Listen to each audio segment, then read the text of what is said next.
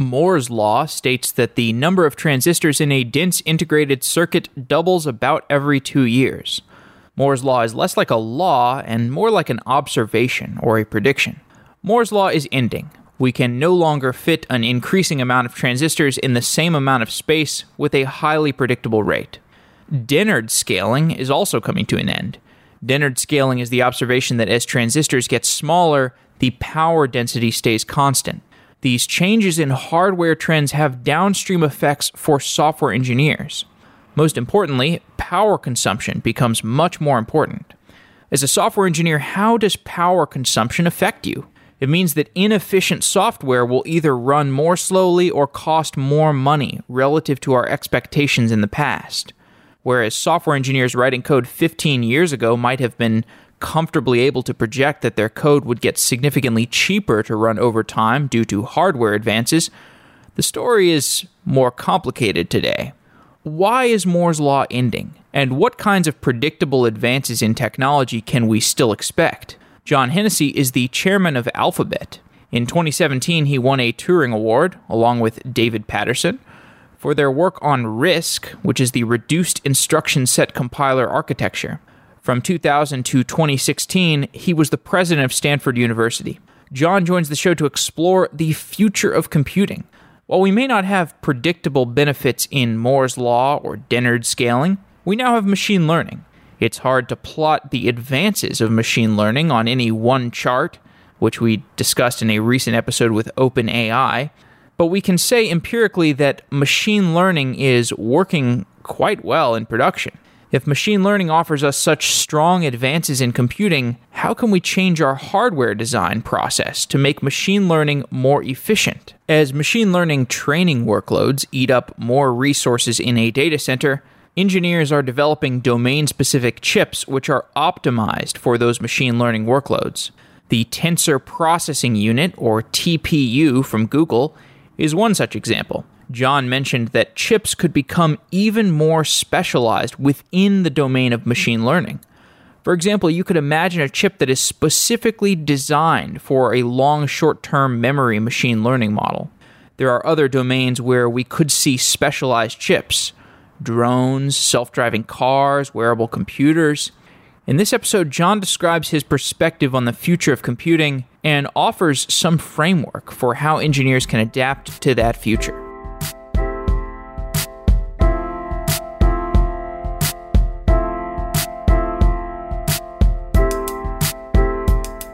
John Hennessy, you're the chairman of Alphabet and the former president of Stanford. Welcome to Software Engineering Daily. Thanks. Delighted to be here. Moore's law is the observation that transistor density on a circuit doubles about every 2 years. We've been hearing for a while that Moore's law is ending. What does it really mean to say that Moore's law is ending? That's a good question, Jeff, because, of course, what it means for an exponential rule to end is not that it necessarily comes to an abrupt halt, but that it begins slowing down. And we've begun to see that slow down probably more acutely in the last decade or so, but we're facing a continuing slowdown that will affect the ability of designers to design next-generation processors, for example. Do we have an explanation for why that's happening? I think we can see a set of factors. One is that some of the advantages that were gained by voltage scaling and other things are starting to hit fundamental physical limits. Obviously, at some point, the number of electrons that you're switching has to be large enough that thermodynamic noise doesn't interfere with it. Otherwise, you get unpredictable results. So we're getting closer and closer to that limit. We're also starting to see much more difficult manufacturing problems. And one of the reasons things are slowing down is that the cost of a next generation fab has gotten so expensive that the time between deploying new fab lines is beginning to slow down. And that's causing a slowdown in Moore's law. This other trend that's ending is Dennard scaling. Dennard scaling is the observation that as transistors get smaller, the power density has stayed constant, as Dennard scaling has been true. In a world with Dennard scaling, you can fit more transistors on the same surface area while consuming the same amount of power. This is unfortunately no longer the case. Now, if we want more compute, we have to pay with more power. What's the consequence of the end of Dennard scaling? Well, I think this is a really great question because I think people talk a lot about the end of Moore's Law. It's easy for people to understand that.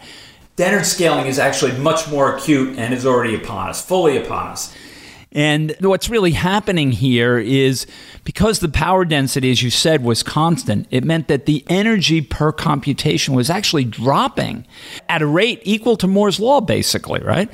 So now we're in this situation where we've seen the end of Dennard scaling. In fact, it probably ended a decade ago. And the result is the power consumption is soaring. So look, we have Intel microprocessors that slow their clock down or actually even turn themselves off or parts of the processor off. Why? Because otherwise they're going to burn up. They're going to burn too much power. They're going to overheat, right? So that becomes a real critical factor. And obviously, when we begin to look at things like cell phones or battery-powered things, then power is really important, right? You'd like your cell phone to last at least 24 hours between charges. If it only lasts 3 hours, remember the early cell phones, which you basically, if you used them heavily during the day, they'd run out of power in the middle of the day? Well, that's the problem that we face. So it requires a whole new approach to thinking about design in order to deal with that power problem. What are some of the consequences of power consumption becoming more important? How does that change our design thinking? Well, in several ways. So it means that designers have to think about power and energy as their primary limitation. But it also impacts lots of devices. In the age of Internet of Things and ubiquitous processors are everywhere. We like the notion, and we can begin to see systems which might operate on a battery for a period of 10 years off a battery charge by using energy harvesting and other techniques. Well, that doesn't work if you can't tame the power consumption of the processor or whatever other logic you have involved. The other thing that people are surprised by is the impact of power consumption in the cloud is actually significant as well. Sure, the cloud, everything is plugged in, but it turns out that getting the power in and the heat out is one of the biggest cost factors in building a large-scale data center. And how does that change the economics of the data center operator? Oh, dramatically. I think if you look at a large Google data center, for example, what you would discover is that the most expensive item is, of course, the servers. But the second most expensive item is the electrical distribution network to get power in and the cooling network to get the heat out. So that's the second biggest cost item. And obviously, you have to continue to pay power. So your power bill has to continue to be paid. That's just the infrastructure cost. You've also got to pay the power bill. The result being that power becomes a really key design parameter, and using power and energy efficiently becomes a key factor when you're talking about data centers that have 100,000, 200,000, 1 million processors in them. With that data center power consumption issue, we saw the creative approach of the machine learning with DeepMind being able to reduce the cost dramatically of a data center, the power consumption cost. Is there a similar opportunity for deep learning to reduce power consumption on smaller devices? Possibly. You could possibly think about ways to do that. Perhaps an even more important approach might be to think about building hardware for machine learning, deep learning kinds of applications. The thing we've discovered about machine learning, and the reason it took us quite a bit of time to actually make this technology viable, was we didn't realize how much computation was required. We were probably off by a factor of 100,000 times when we were estimating what it would take to make machine learning a really viable, impressive technology that did creative, human-like things. So lots of compute power. If you have to provide that compute power using traditional general-purpose processors, it's very expensive, not only in terms of processor utilization, but also in terms of power. So now the question has become, can you begin to design architectures which do the deep learning, machine learning kinds of things better and critically, more power efficiently? So computational improvements can also be achieved through parallelism. Your emphasis on energy efficiency and computing, how does that apply to our approaches to parallelism? Well, it certainly applies there as well. I mean, we all recall from early days learning about Amdahl's law and the implications of what happens in a parallel application and the way in which a relatively small amount of serial code can dominate the execution time and dramatically reduce slowdown. Well, another way of thinking about that is that's an inefficiency. If you've got an application that's parallel and runs most of the time on 100 processors, but spends 10% of its time running on only one processor, it's only going to get a speed up of at most 10. So what you're going to have in that situation is you're going to have 100 processors burning power, but you're only going to get the throughput of 10. So again, this comes down to how to get the software and hardware to work collaboratively so that the efficiency is very high. The move to parallel computing and multi-core doesn't eliminate the need to pay attention to efficiency. It just shifts where that burden is between programmers and the architects. And the programmers now get more of the burden of figuring out how they're going to ensure that Amdahl's law doesn't become a bottleneck for them. I think we've set the stage at this point for the importance of looking more closely at our hardware and looking at how can we build hardware that is well suited to the specific applications that we are trying to design at this point. So since we've laid that out, what are some hardware design principles for these domain-specific application architectures that designers could keep in mind? What are some of the principles they should keep in mind? Well, I think the key principles are you first want to get an architecture that's a match with whatever the application characteristics look like. That's the key thing. We basically need a different design paradigm. Rather than having the hardware and the software guys completely separated and maybe not talking to one another very often, we need a design paradigm where they're going to interact a lot more, where people who are application designers are going to work with people who build compilers and operating system technology and work with the underlying architects to kind of reintegrate those things, to almost have a Renaissance man kind of a Renaissance woman approach to attacking these problems. And I think if you do that, then what you try to do is make sure that the hardware is being used efficiently. Let me give you a simple example, right? Look at caches. Caches have worked wonderfully for so many years. They're a terrific idea. They work in architecture, but they also get used in operating systems. In other words, we do caching, right? But caching has a downside. It has two downsides. One is when the application characteristics don't obey our normal modes of locality, then the caches can actually cause the program to run slower than it would have run if it were accessing main memory. Doesn't happen very often, but certainly can happen in some applications. Happens a lot with streaming, graphics kinds of things, for example. The other is caches have the same diminishing return property that other hardware optimizations have. So look at L3 caches now. They're on the order of 2, 4, 8 megabytes. Well, when the cache is close to the size of the program, it generates a lot of good improvements. But as the cache gets bigger, you're actually using less and less of it, even though you're paying the energy cost and the silicon cost of this larger cache. So you might ask, well, can the application and the software people get together and engineer a more effective way to use that silicon than just building a cache out of it? And that's what we're seeing people do with things like tensor processing units or GPUs. I mean, we're seeing them rethink how they architect the machine and rethink how they use memory. When you talk about that emphasis of different categories of people getting in the room together, you've spent a lot of time in your career trying to bridge gaps between these interdisciplinary roles. And you can imagine the straightforward way of doing this: get an electrical engineer in a room, get a computer scientist in a room, have them mediate their shared understanding. What are the things that have gone wrong in your experience trying to bring cross-disciplinary people together? What are the anti-patterns when you try to bring people from different disciplines together? Well, I think you're exactly right that sometimes things just don't work. And they often don't work because there's not enough common vocabulary. So that's a starting point. People have to be willing to have a common vocabulary or shared vocabulary, some notion of what the other people do. They've got to also have respect for what the roles of each one of the players in the team has. They all have, if they're designing something that's state-of-the-art, they all have a significant role to play, and they all have a lot of hard design work to do. So you've got to bring them together, and then you've got to have an environment that allows them to brainstorm.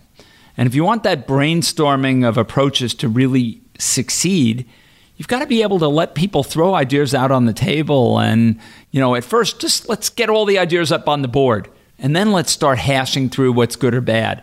It doesn't mean that you want an environment where people won't ask hard questions or won't challenge people, but you want one that works in a sense of in a respectful community. Otherwise, you're not going to be able to hold the group together and really drive it to where you want to go.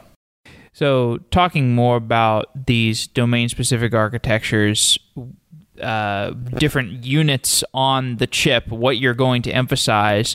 So you're talking about domain-specific architecture. So this is not ASICs. This is not like you have a specific application that you want this piece of hardware to accomplish. You want this piece of hardware to be able to accomplish a domain of applications. So for example, you would want a TPU to be very good at doing a broad range of machine learning operations rather than something as specific as a chip for image recognition. Why is that? Why wouldn't you want a chip just specifically for image recognition? Well, certainly you can build a chip just for image recognition. I mean, I think the problem with building a custom silicon targeted at one application is in order to justify that design cost and the fab cost and everything, you've got to be able to make a lot of versions of those, right? So, and they don't need to be programmable.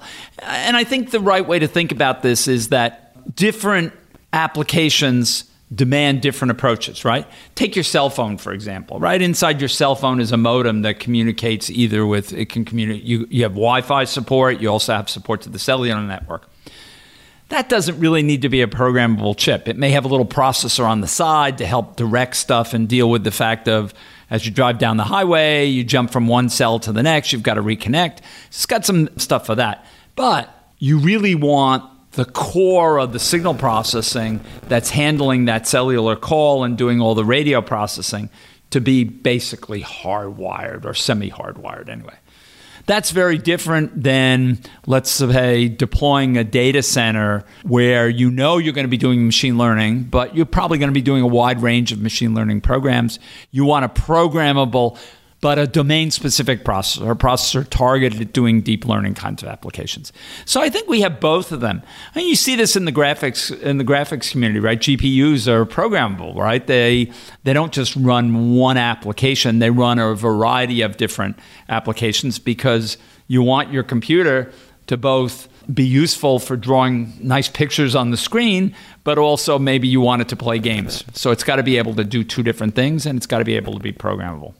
Does this ever reach a world where we would want our fabs to be able to produce even more specialized chips? So, like, for example, 10 years ago, I couldn't get a T-shirt custom printed for Software Engineering Daily. But today, it's quite easy to get Software Engineering Daily custom printed T-shirts. Does the same apply to chips? Yeah, so there's actually a new idea out there taken from the software world called Agile Hardware Design, sort of named after the notion of Agile software design, right? Where you, rather than put together a giant team and try to coordinate the whole thing and become the next Mythical Man Month disaster, you do smaller designs, you iterate more, you possibly prototype. So for hardware designers right now, you can prototype a lot of things in FPGAs. And you can even sometimes ship FPGAs. If they're not shipping in large volume and it's a limited amount of time, you can put it in a field programmable gate array, very fast design time. So the idea is this agile hardware development is a way to liberate more people to be able to design smaller chip. This isn't the way you're going to design a big Intel processor, right? But it's the way you're going to design a smaller chip designed for a particular application space. And I think we see a need to kind of improve that technology. I mean, hardware designers are still a long ways behind software designers in terms of the quality of their tools and their ability to get leverage. So we've got to improve that because with the explosion of Internet of Things and your cell phone wanting to have 50 different functions in it, from being a camera to being a listening device to being a voice synthesis device to being able to do machine learning. I think we're going to see an explosion in demand for these domain-specific architectures to tackle various problems. So we've got to get the cost of the hardware design down. So you mentioned a number of different applications, so camera, machine learning. What are the other categories that we will see domain-specific chips be built for? Well, I think image recognition is clearly one of them. It's probably one of the most important. Intelligent voice interpretation. Ideally, in a lot of environments, you'd like to be able to distinguish one voice from another and be able to analyze sentences. You'd like to be able to put a device down in a conference room while there's a conference going on with a bunch of people and unravel a transcript that could tell who's speaking when and what they said and how that interaction actually happened, rather than something that runs it all together and doesn't distinguish. So I think there are a variety of different applications like this that are really exploding as we think about ways to do that. Of course, there's also all the navigation stuff, self-driving cars, these kinds of technologies, I think, which will continue to grow and blossom. And which of these chips will be in the conference room with us, and which of them will be in the data center? My guess is that mostly what will be in the conference room is domain-specific chips for doing inference, right? So here you're not going to try to do training in this environment. The problem with the training, which is the other half of building a machine learning system, training is probably, depending on the application, 100 to 10,000 times more computationally intensive. So that's not something you're going to do in the local environment. The other thing is inference. In many applications, you can do inference quite effectively with short integers, right? 8 and 16-bit quantities. While when you start talking about the training process, you need to do a lot of floating point intensive computations. You do a calculation called backpropagation. It's very computationally expensive. So that's going to probably have to happen in the data center. Although we may build hybrid systems that maybe do a little bit of training every now and then, but mostly they do inference. And I think we'll see how all those work out as the applications become more obvious. One of the interesting things about the computing profession is that it's the people who invent new uses of computers that really change the world. All of us that are technologists, we're contributing to that because we're providing the technology that makes it possible. But it's that person that comes along and creates that new application that you never thought of before. And the first time you see it, right? The first time you see a Windows-based system, you see WYSIWYGs, you see pull-down editors, you see all these things. The first time I saw an iPhone, I said, this is going to change the world. So the inference chips, those will be fairly straightforward chips? Yeah, fairly straightforward, probably very inexpensive. You can see the first generation of them in some of the new cell phones for doing image processing. So they're doing really intelligent imaging and everything from autofocus kinds of things that you don't even know that are happening. So, for example, rather than take one photograph, take several photographs and then decide which one is the one that's in focus. Well, how do you decide if something's in focus? A little bit of machine learning goes a long way for telling whether a face, for example, is in focus, right? But these are not the kinds of chips that you're talking about where we really need to rethink the architecture. No, they're sort of the first generation of machine learning chips. I think we'll see more and more as people get more experience trying this out and understanding how to make the trade-offs. But even relatively simple machine learning inference problems swamp conventional processors in terms of their efficiency and their power efficiency. So we're already beginning to see you want to do any reasonable amount of machine learning, you're going to have to probably build a domain-specific. Mm-hmm. For a specific machine learning application. Yeah, for a specific set or a set of machine learning algorithms, right? I mean, if you're doing image recognition things, they're probably CNNs.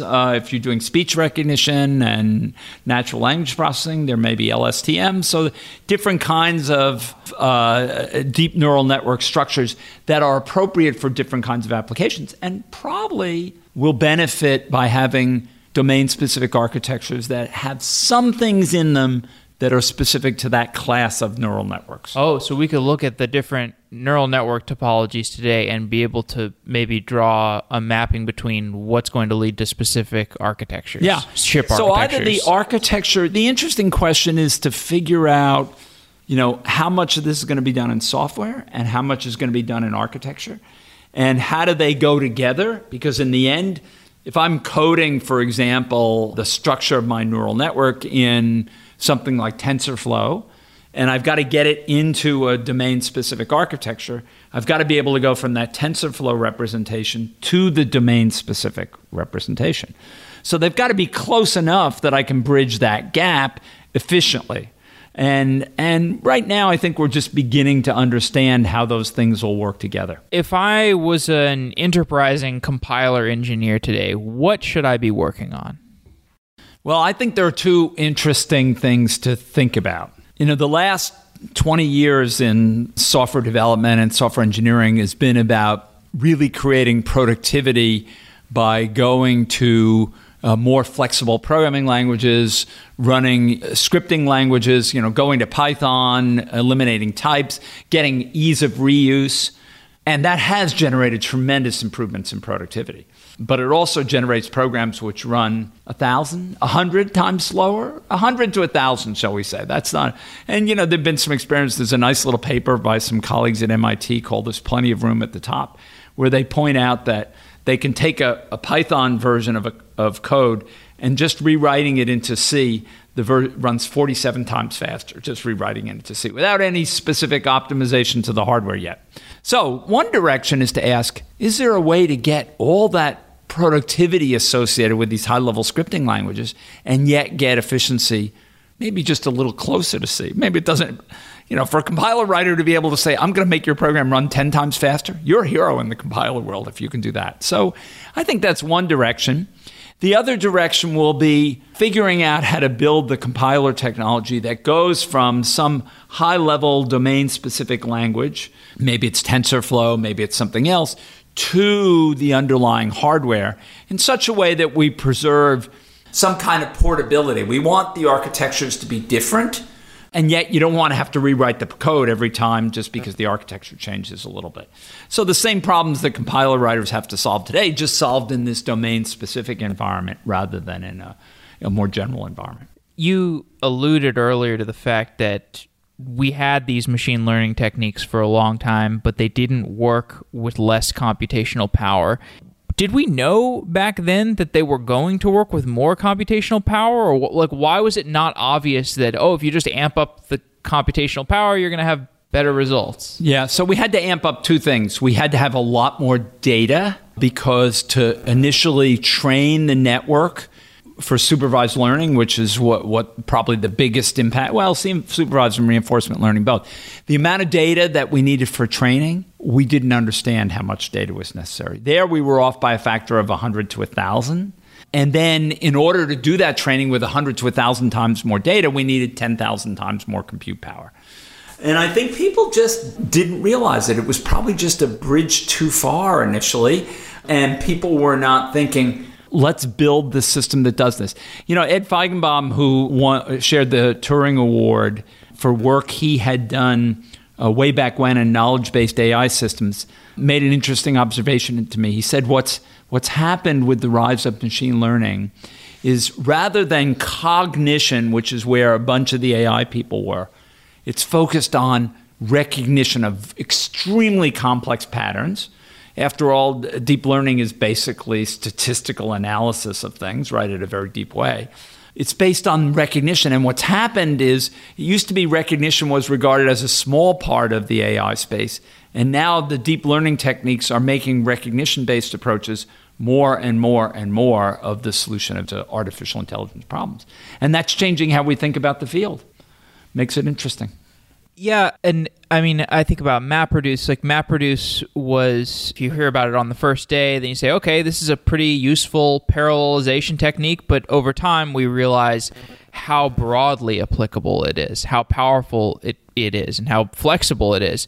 And I think if you are making the bull case for machine learning, it's that, we can take these fairly straightforward classification, statistical inference techniques, and go very far with them.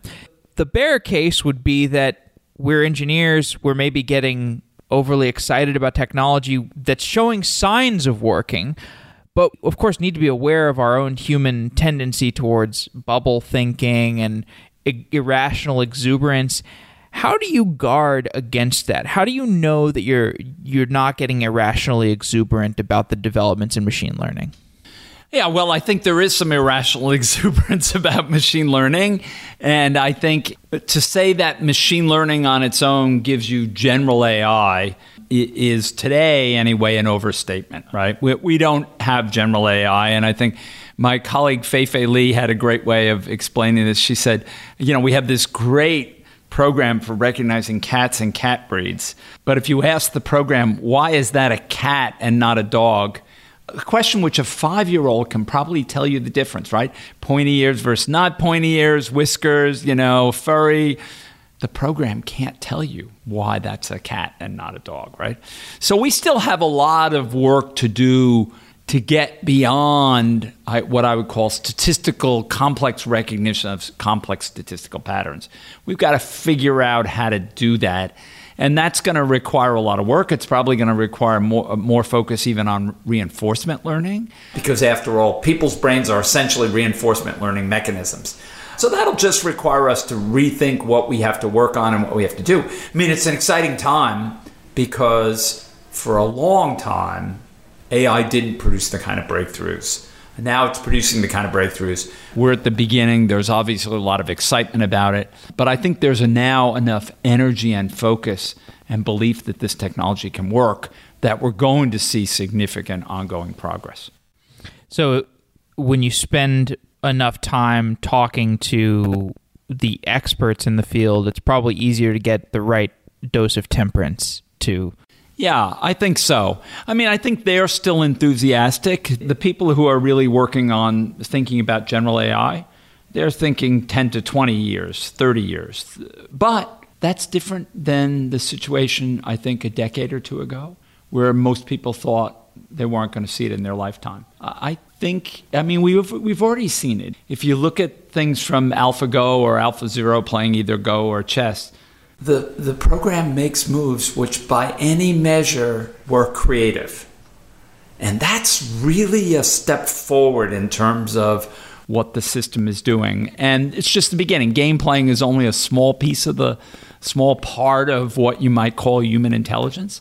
But we're beginning to get there. And I think we're beginning to see things which the system begins to, maybe it doesn't pass the most rigorous Turing test, but it passes a simple one, perhaps, and that's an interesting step forward. And I think what's a good point to make about that result is that the fact that we could define a reward function in that domain made things a lot easier. And what you just said was that we need to get better at reinforcement learning, because if you can define this reward function, then it's the perfect abstraction over what you're trying to optimize for. So do you have any ideas for how we get better at defining reward functions for more complex operations like driving? Yeah, we're going to have to do that. I mean, I think the challenge in driving is, you've got to build in a layered set of decision-making processes. Because obviously, first and foremost, you have to deal with safety, right? Don't get in an accident. You've got to build the system, do that, avoid accidents. But you've also got to build other sophisticated things in it. There's a great example. In California, the law about crossing the double yellow line is rigid. It says you shall not cross a double yellow line. Now, all of us have driven down the road and seen a situation where a big truck is pulled over to the side of the road, and there's no way to pass that truck without crossing the double yellow line. So what do? We all kind of we make sure nobody else is coming in the lane. We pull out, we cross the double yellow line, we get back in, right? But we just violated the traffic laws, actually. Now, if I build my system too rigid, my self-driving car is going to come up behind that truck, and it's going to sit there, and it's going to sit there, and it's going to sit there. So we've got to be able to build common sense reasoning into that. I think back to when my colleague Sebastian Thrun was building Stanley, and they won the DARPA Grand Challenge. One of the key thing they used machine learning for in the end was to decide how fast to drive when they were uncertain about what was ahead of them. So they saw something in the camera, so further out than the LiDAR can reach. You saw something, you weren't sure what it was. Maybe it was something blocking the road, maybe it was something else, And what they did was they watched what human drivers did. And if human drivers began to slow down, given that uncertainty over what was there and being prepared to stop, then they could learn from that process what to do under uncertain circumstances. And I think it's that process of reinforcement or supervised learning that enables you to then make that intelligent decision and begin to act in a way that's reasonable, that exhibits what we think of as common sense. Okay, so we start off the conversation talking about lower level advancements we need to make things more efficient. This sounds like a class of problem that might be so difficult that we need better higher level abstractions that are better for the programmer to have better ergonomics, because if you're trying to program judgment into a machine, do we have the right abstractions? Do we have the right languages of Yeah, I think we're going to have to figure out how to build them. I think it's the same. There's a really interesting lesson, an analogy we could say is, look what's happened with spam filtering, right? If I had to define a set of rules as a programmer for distinguishing every piece of spam from several other pieces, this is a really hard piece of code to write, because, some easy things I can figure out, but other things are more difficult, right? On the other hand, if I have the benefit of all your classification of every single email that's come in, this is spam, this is not spam, I can learn what you think of as spam. In fact, if I'm writing the spam filter for Gmail, I not only have all your knowledge, but I have everybody else's collective knowledge about what's spam, and I can build that in. So we can create intelligent behavior by observing how other systems operate. And that allows the programmer then to come up a level to use the data to write essentially what you're doing is you're using the data and the classification of the data to write the code rather than have to write all those rules by hand. If we have to write all the rules for common sense reasoning in the world by hand, we're never going to get there. We've done a few shows about this idea that as we get self-driving cars, as we get consumer drones, as we get IoT becoming a reality and we have more and more devices around, these devices have spare compute cycles. And when we get more and more devices, we will have more and more spare compute devices that are between us and the data center. And if we could make use of those compute cycles, that would be great. We would have lower latency response times. Perhaps we can offload some of that intensive training to those devices that are sitting outside your window or sitting on the street outside idle. How do we make use of those? Well, certainly we can do that, and some people have done it. There's been this folding at home, right, where people are doing protein folding on people's home computers that they want to share their computers, right, that my colleague Professor Pandey did. But I think the thing to remember in order to make this a viable approach, first thing you have to remember is that communicating data is the most energy expensive thing you do. So in order to make it effective for me to use a remote computing resource, I've got to be able to send it enough work with a small enough packet of information to make that viable. That's why the folding at home works, right?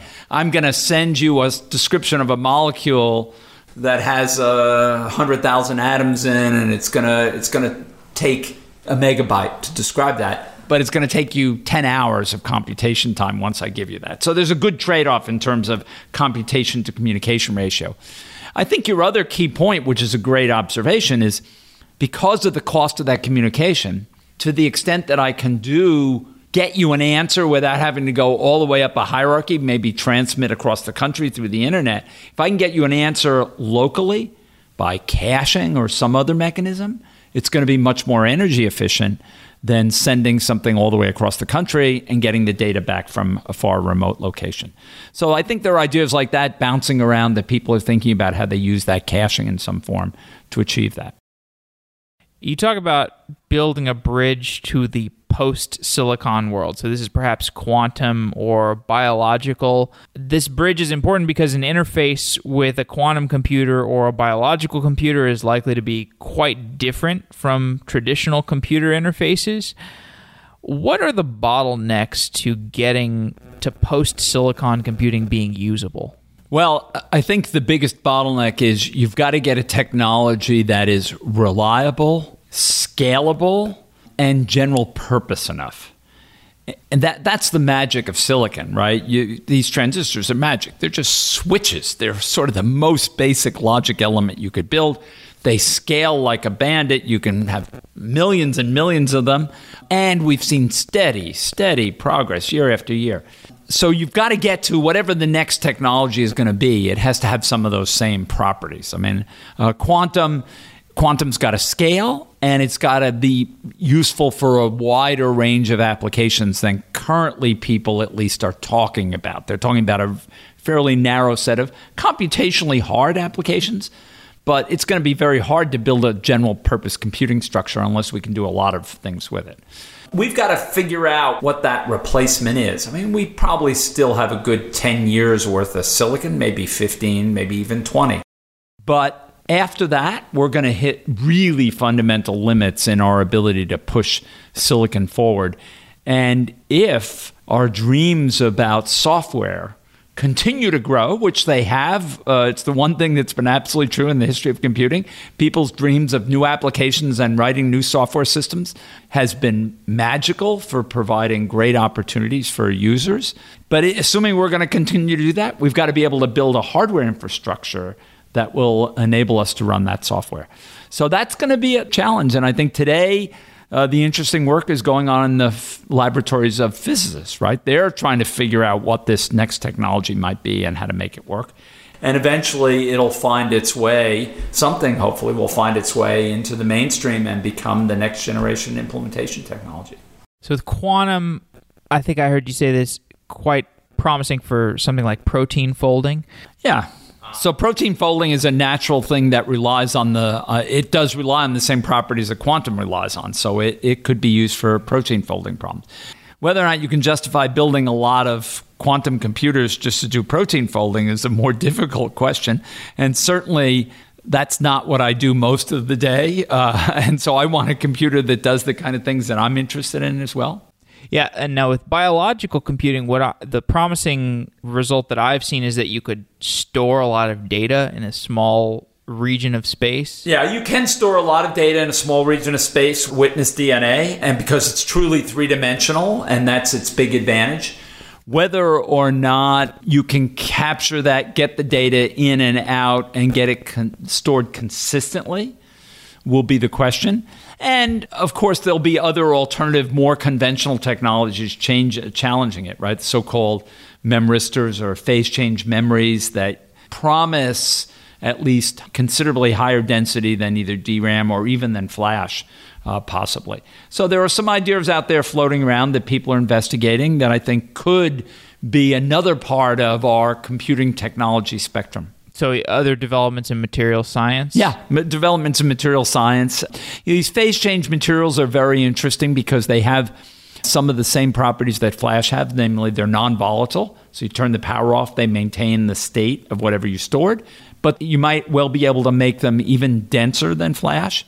And they also have properties, they also have advantages in terms of longevity. Flash has the problem that it actually wears out over time. So getting a technology that doesn't wear out, that has better properties for writes, would make a big difference and might mean that more and more systems would be shipped without magnetic disk, and magnetic disk would be something that was very rarely used as the final archival storage as opposed to something you use regularly. What applications do you see for decentralized ledger technology?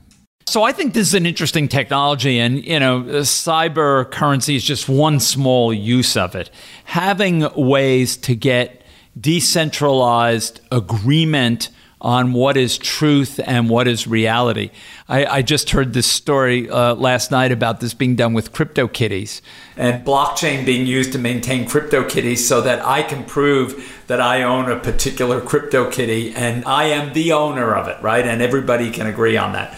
So that's an interesting indication of your ability to do things. I mean, I think we would like to have situations where we could verify transactions, we could verify ownership of things in a way that was far more distributed than has traditionally been the case. And there'll be good uses of that technology, I think, to verify things. So, for example, enforcing copyright, worrying about multiple copies of things. Who owns the copy of it? Where is the archival copy? That can all be done in a distributed manner using these technologies. And we're just at the beginning, right? We've got the first implementations of it, and we'll see how it continues to develop. Got to be able to make it efficient, but I think we now have some real brains in computer science going into doing distributed ledger technology, people who understand algorithms in a deep way, who will make it efficient and fast, which the first implementations weren't necessarily to be expected.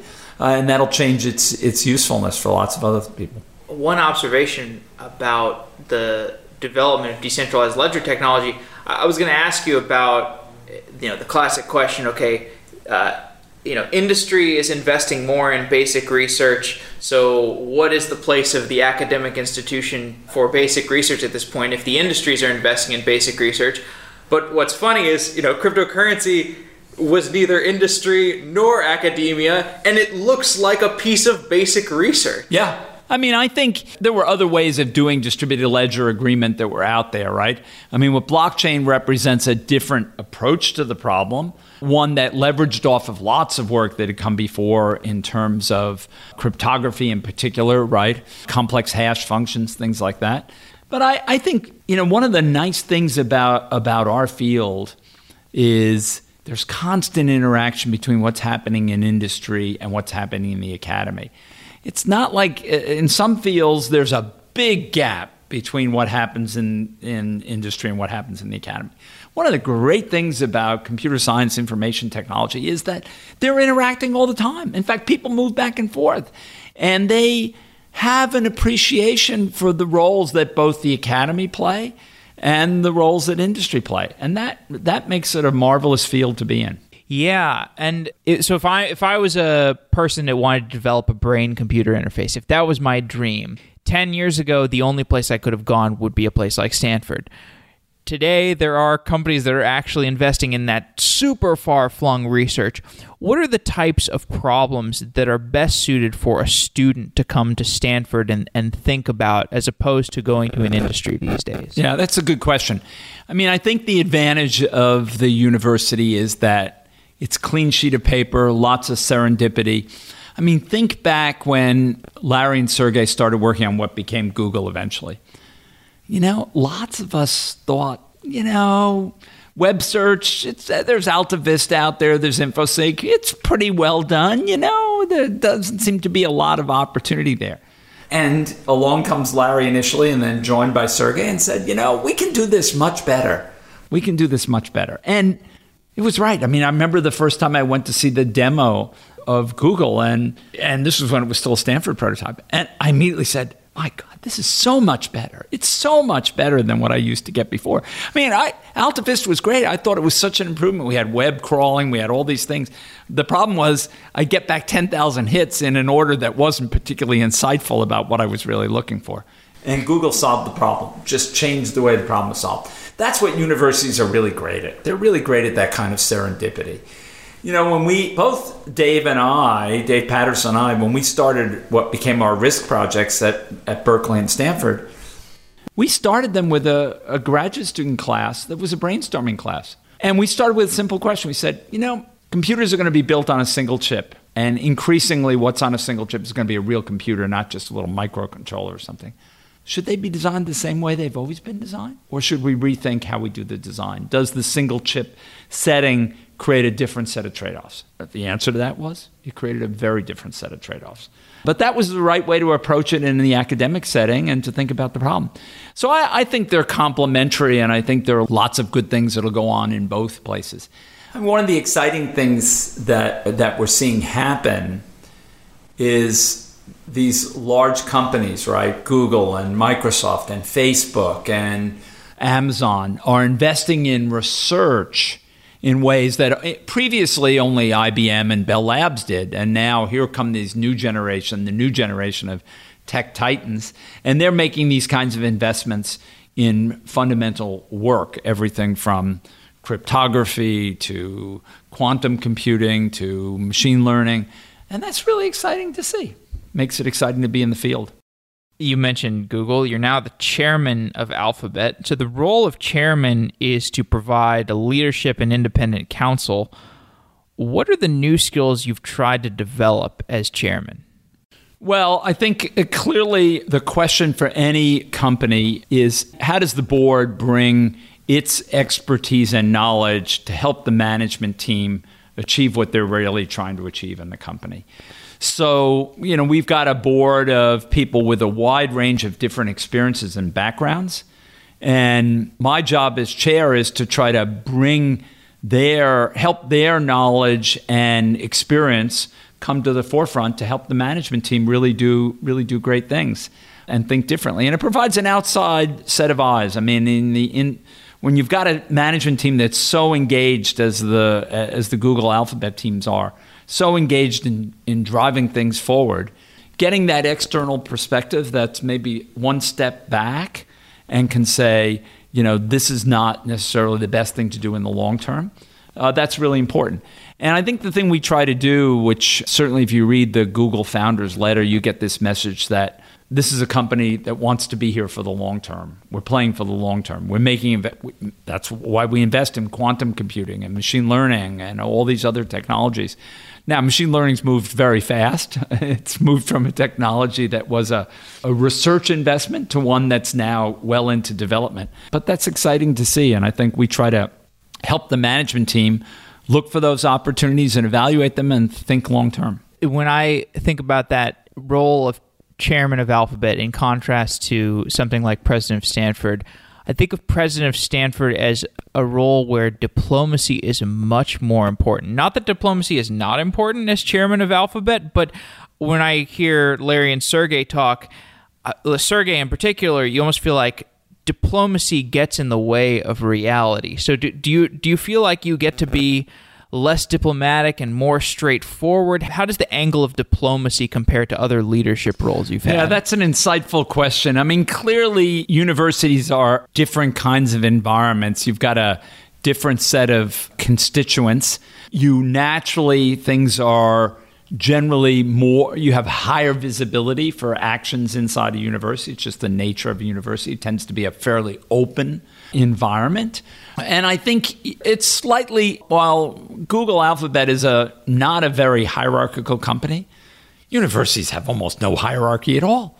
If you think about, there's the president and provost, right? They're deans, they're department chairs, and then they're faculty. There's almost no levels to the hierarchy, right?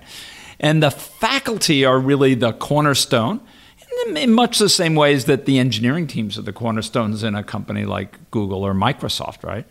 So your job as a university leader is to really enable the faculty and students to do great things, to learn, but also to do great research, right, in a research university. So the objective function is a little more vague in that, Google's objective function is to do great things for its users, its shareholders, and its employees. It's a little more complicated in a university because you also have, not only do you have the faculty and students and the staff, you also have 100,000 alumni out there that care about the future of the university. And for universities, this is true for companies too. And I think increasingly true for all great organizations. Your reputation is really crucial. For Stanford, that reputation is absolutely a crucial thing about the university, its reputation for excellence and quality and accuracy and truth. But it's also true for companies. People really want to know that when they get search results from Google, they're getting what the algorithm says is the very best answer, not corrupted by some external outside influence. Last question. RISC was a fairly heretical idea at the time. I think it was pretty against the grain. What are the heretical ideas in computer science today? That's an interesting question. Yeah, risk was, you're absolutely right, it was heretical. I mean, in fact, I still remember situations where Dave and I were on panels and we were accused of doing harm to the computer industry by promoting these ideas. Yes, exactly. So, if you'd asked me this question 5 years ago, I would have said a big breakthrough in AI. But now that we've seen the big breakthrough in AI, it's there. I think the heretical ideas are probably going to be a rethinking of how software systems and hardware systems work together. One clearly heretical idea is going to be focusing on all the issues in security. How are we going to solve security problems now that we've created all these Meltdown, Spectre, all these other gigantic security problems? And I think we're going to have to dig out some ideas which we passed by in the 70s and 80s that were ideas for solving security problems and which we put on the back shelf. We didn't end up actually deploying at scale. But my view is security is a really important problem. It's getting more important. It's going to require software designers and hardware designers to work together in a really radical new way. And that's something we've got to focus on. Given the trust, all these people trust us with all their data about their lives.